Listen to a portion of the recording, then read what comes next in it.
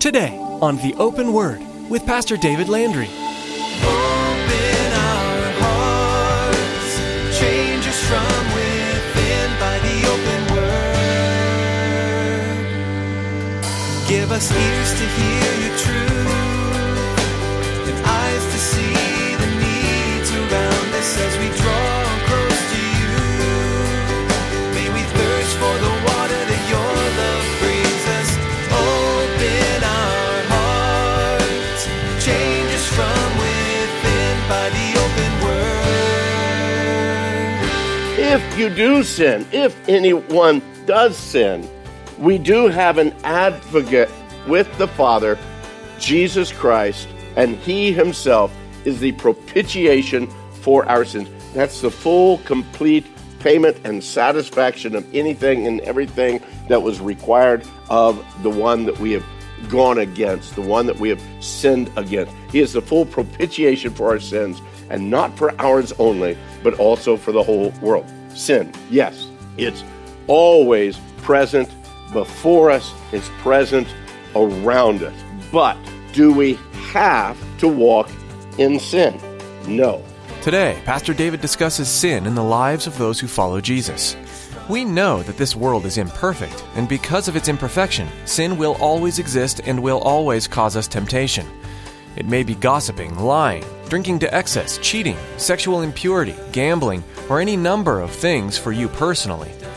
But whatever it may be, Pastor David wants you to know that as long as you're drawing breath, you can always turn from that sin, and you can always turn back to Christ. Now here's Pastor David in the book of Matthew chapter 5 as he begins his message, getting serious about our commitment. Open our hearts, change us from within by the open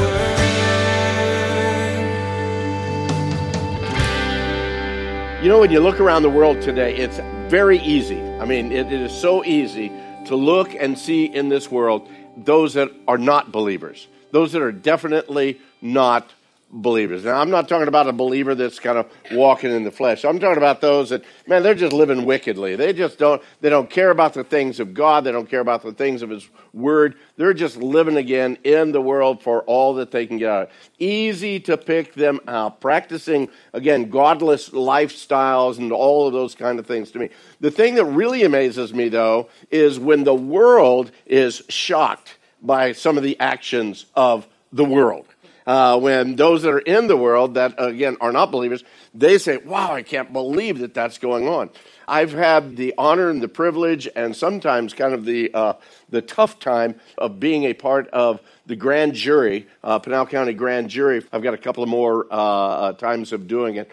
But it's amazing to me the cases that are brought in and people that are non-believers, you can tell just by the interaction, the conversations that go on during the day. They're not believers, but then they get shocked at what some people are doing. And I'm sitting there and saying, I'm not shocked. I'm just not shocked. It's hard for me, I guess, to be shocked anymore because you look at, number one, I don't expect goats to act like sheep. Okay? If they don't know the Lord, then I don't expect them to act like they know the Lord. And yet, the thing that is really weird is, why would the world be shocked by what the world is doing? I guess my question to them is, what is your measure of standards? Where do you judge what's right and what's wrong? On any given case, is it, again, that situation ethics? That, well, in this particular situation, my need happens to be more than your need, so what you have, I'm going to take. Okay? Other times it's a relativism. Well, there's nothing absolute in the world anyway, so we can just kind of go whatever way you want to go. But for someone who really wants to please God in their life, they want to live a life to honor Him, the standard is very clear. There's absolutely. I mean, we could take our Bibles, and hopefully you brought your Bibles. We're going to be in there in just a moment. But we could take your Bibles, and we could turn all the way back to the first 5 books of the Bible, the Pentateuch, the Torah, and we could look at, again, some of the things that God has wrote about his standard. I mean, we could go chapter by chapter, verse by verse through there, and we could see the righteous standard that God has given us. Leviticus 19 for 1, you don't need to turn there, I'll tell you what it is, but in Leviticus 19, verse 2, it says, "Speak to all the congregation of the children of Israel, and say to them, you shall be holy, for I, the Lord your God, am holy." Well, that's a pretty high standard. And some of you might say, well, you know, I'm really not of the Old Testament. I'm just kind of a New Testament kind of a guy. And I say, okay, well, I totally understand. I don't agree that you can actually be that way, but let's go over to the New Testament. And I take you to 1 Peter chapter 1, and Peter says down in verse 15, "But as he who called you is holy, you also be holy in all your conduct, because it is written, be holy, for I am holy." Funny, God's standard doesn't change, does it? God remains the same yesterday, today, forever. So his standard, let's face it, guys, his standard is pretty high. And ain't none of us going to be able to meet it. We're not going to be able to match that standard. As a matter of fact, you know, some of us, you know, we might say, "Oh, Pastor, I'm doing pretty good in my walk in the Lord. After all, you know, I haven't stolen anything for a long time. I've never murdered anyone, and I haven't cheated on my spouse. And yet, before I give you a big attaboy or attagirl for, again, trying to do the best you can with your flesh, I would take you over to Matthew chapter 5. Oh, by the way, for you New Testament guys, that is in the New Testament, Matthew chapter 5. And in Matthew chapter 5, it's not just one of the disciples that are writing this. It's not just one of the guys that are talking. No, this is Jesus himself. And Jesus himself says, "You have heard that it said to those of old, you shall not murder, and whoever murders will be in danger of the judgment. But I say to you, whoever is angry with his brother without a cause shall be" what? "In danger of the judgment." So even thinking in the anger, danger for the judgment. Oh, but he goes on. He goes on to say, "And whoever says to his brother, raka," which is an Aramaic word meaning empty-headed or senseless, or we might say stupid today, "they shall be in danger of the council." And he's saying you're being brought to the Sanhedrin, the council, the court of the Jews. But then Jesus goes on to say, "But whoever says, you fool," and that has kind of the meaning of, again, the highest guilt as an idolater or the guilty of the most disgraceful, most heinous of crimes. And again, you can look back in the Old Testament and they speak about those things. Jesus says, if you call somebody that fool, that they're that way, well, you yourself are in danger of hellfire. That's a pretty major statement there. Jesus goes on to say, "Oh, you've heard it said of those of old, you shall not commit adultery. But I say to you, that whoever looks at a woman," and guys, can I be politically correct here? Woman or man, okay, let's just balance the whole thing out. "Whoever looks at a woman or a man to lust for her or him has already committed adultery with her or him in his heart." No, we wouldn't do that. No. Everybody, suddenly, a couple of you got really nervous. I saw that. And here's one who's going to touch home to a lot of you. Jesus, furthermore, it's been said, whoever divorces his wife, let him give her a certificate of divorce.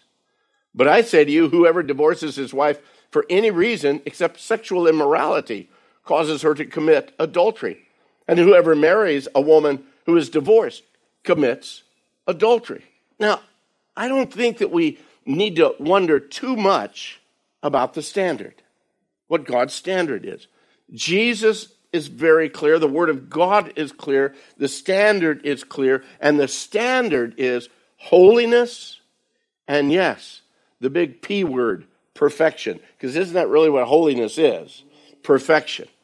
And that's both in thought as well as in deed, with full obedience to those things that have been declared, yes, by the law and by Jesus himself. That's where the standard is. We know the standards is there. And yet we also know that we walk around with these sin-prone carcasses called our natural body. And in the natural man, we're not only prone to sin, but in that natural man, we are helpless against sin in the natural man. Paul himself tells us in Romans chapter 8. As a matter of fact, I'm going to have you run over there real quick. We'll eventually get to 1 John chapter 3. But in Romans chapter 8, and I know that this is probably very familiar territory to many of you, but I just want you to see it one more time. Romans 8, down in verse 5. For those who live according to the flesh set their minds, what, gang? On the things of the flesh. Verse 6 tells us, for to be carnally minded is just a stumbling. No, that's not what it says, is it? What does it say? For to be carnally minded is what, church? Death. Look what verse 7 says. The carnal mind is enmity. It's at war against God. For it's not subject to the law of God, nor indeed can it be. The carnal mind cannot be at peace with God or subject to the law of God. Verse 8.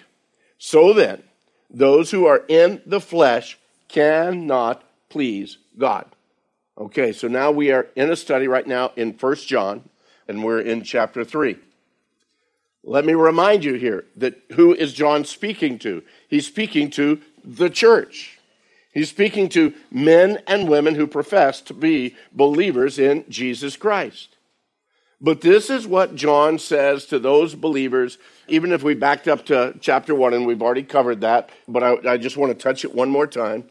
Back in chapter 1, what did John tell us in verse 8? If we say that we have no sin, and he's speaking to believers, he's speaking to those who say that they're walking in Christ. If we say that we have no sin, we deceive ourselves, and the truth is not in us. If we confess our sins, he is faithful and just to forgive us our sins and to cleanse us from all unrighteousness. If we say that we have not sinned, what does it say? We make God out to be a liar. And his word is not in us. Then we move right into chapter 2. And it said, my little children, these things I write to you so that you may not sin. Yes, you sin, and yes, you have sinned, but I don't want you to sin. God doesn't want you to sin. If you do sin, if anyone does sin, we do have an advocate with the Father, Jesus Christ, and he himself is the propitiation for our sins. That's the full, complete payment and satisfaction of anything and everything that was required of the one that we have gone against, the one that we have sinned against. He is the full propitiation for our sins, and not for ours only, but also for the whole world. Sin, yes, it's always present before us. It's present around us. But do we have to walk in sin? No. Because again, the word tells us that the power of sin and death have been defeated at the cross and through the resurrection. We do not have to walk in sin. John gives us the hope that even if we do sin, we still have that advocate with the Father, Jesus Christ, the righteous, that one who is the propitiation, that complete, that absolute satisfaction for any wrongs that were done. But if we do sin, when we do sin, let me put it that way, when we do sin, we don't have to abide or stay in that sin. Guys, the ones that are outside of Christ, the world away from Christ, they are controlled by sin. They are controlled by Satan. And I might say, oh no, I don't do any devil worship, not me. It doesn't matter. If you are not in Christ, then you are being controlled by Satan. And they have no freedom other than the reality of sin. It says, oh, but my dear Aunt Agatha, she's just the sweetest person. And I would probably agree with you if I met your aunt, that she's just absolutely sweet person, but yet she's still a sinner, and she still needs the salvation of Christ. She might not be as great a sinner as some of those that we've seen in the courts, but beloved, she's still a sinner and still needs Jesus. Now, again, John is telling us pretty much that we don't need to stay in sin. If we sin and confess it, Move on. Confess it, repent of it, and move on. He's telling us here now in 1 John down in chapter 3, prior to where we're at now, the end of chapter 2, and here he was talking about, again, this whole idea of Antichrist and this false teaching that was coming in. He was warning the church that they need to be careful not to be drawn away by the lives of the multitude of Antichrists, the false teachers that have come. Don't be deceived with those guys. And then at the end of chapter 2, as he begins chapter 3, he gives the church some great words of blessing and encouragement. Look what he says, the end of chapter 2, verse 28. And now, little children, what does he say? Abide in him. That means stay connected with Jesus. That means don't let the world cause you to walk away from that connection, from walking again in full fellowship with him, walking in full obedience to him, walking in absolute surrender to him. That's how we abide in Jesus. Abide in him, that when he appears, we may have confidence and not be ashamed before him at his coming. Have you ever caught any of your little ones doing something wrong? They knew it was wrong, and then you walked into the room? Okay, now, we don't want to be that one when Jesus comes back, okay? He comes back, and we got cookie crumbs all over us, and our hand is still halfway in the jar. And he says, I told you not to live that way. I told you not to make those choices. Now, does that say we're not his? No. But I think what John is saying, man, you don't want to be ashamed when Jesus comes again. You want to be living your life for his glory. Parents, how about it when the kids come in, and you walk into their room to catch them in something, and they're over there cleaning up their room. Well, I'll be back again. I'll catch you in something. No, it would blow you away, wouldn't it? You'd wonder, are they sick or whatever it is? But when Jesus comes, that he would find us faithful, find us busy about our Father's work. Verse 29 says, if you know that he is righteous, then you know that everyone who practices righteousness is born of him. Now, understand in the context of the gospel, in the context even of what John writes here, it doesn't mean that if Aunt Agatha goes and does a good deed, that suddenly now she's a Christian. No, we don't become believers that way. We don't become part of God's household that way. That's not what John is saying. What he is saying, in essence, is, again, if we are born of him, we will practice righteousness. That's the very DNA of who we should be. If we are born again by the Spirit of God, then our spirit ought to be leading us to practice acts of righteousness. Now he moves on into chapter 3, and I know that we covered this a couple of weeks ago, but I just want to, again, kind of lay the foundation. Behold, what manner of love the Father has bestowed on us. I mean, that ought to blow us away. That we should be called children of God. The one who knows us best. The one who has known us even before we were created and formed in our mother's womb. The one who knows what we did, 5 years ago at that situation. Yeah, he knows that. He knows all about that. And yet, he says that you are my child. Therefore, the world does not know us because it did not know him. Beloved, now we are the children of God, and it has not yet been revealed what we shall be. But we know that when he is revealed, what does it say there? We shall be like him. Not that we're going to become little gods. No, that's a Mormon doctrine. No, not that. No, again, man, we're going to be able to shed this carcass of wickedness. We're going to be able to shed completely this nature of sin. When we are with him, then no longer do we have our sin nature. We shall be like him, and we're going to be able to see him as he is. And then John tells us in verse 3, everyone who has this hope in him purifies himself, just as he is pure. What's he saying there? If I have that hope that Jesus is coming soon and very soon, if I really believe that, and if I really understand the greatness of his love, and if I keep, again, my mind set on those things, the greatness of his love for me, that he's coming again very soon. Mom and Dad's going to open that door really quick. I want to be doing the right thing when they come in. I don't want to be messing up. And that's what John says. When, again, Jesus comes again, will he find you messing up, or will he find you obedient to him? Now everybody's feeling all warm and fuzzy and good, and John moves on then into verse 4. And here's where it gets tough. Whoever commits sin also commits lawlessness, and sin is lawlessness. And you know that he was manifested to take away our sins, and in him there is no sin. So whoever abides in him does not sin. Whoever sins has neither seen him nor known him. I don't know about you, but when on the surface I look at that and I say, man, that's some difficult stuff. Let me go on and then we'll come back at this.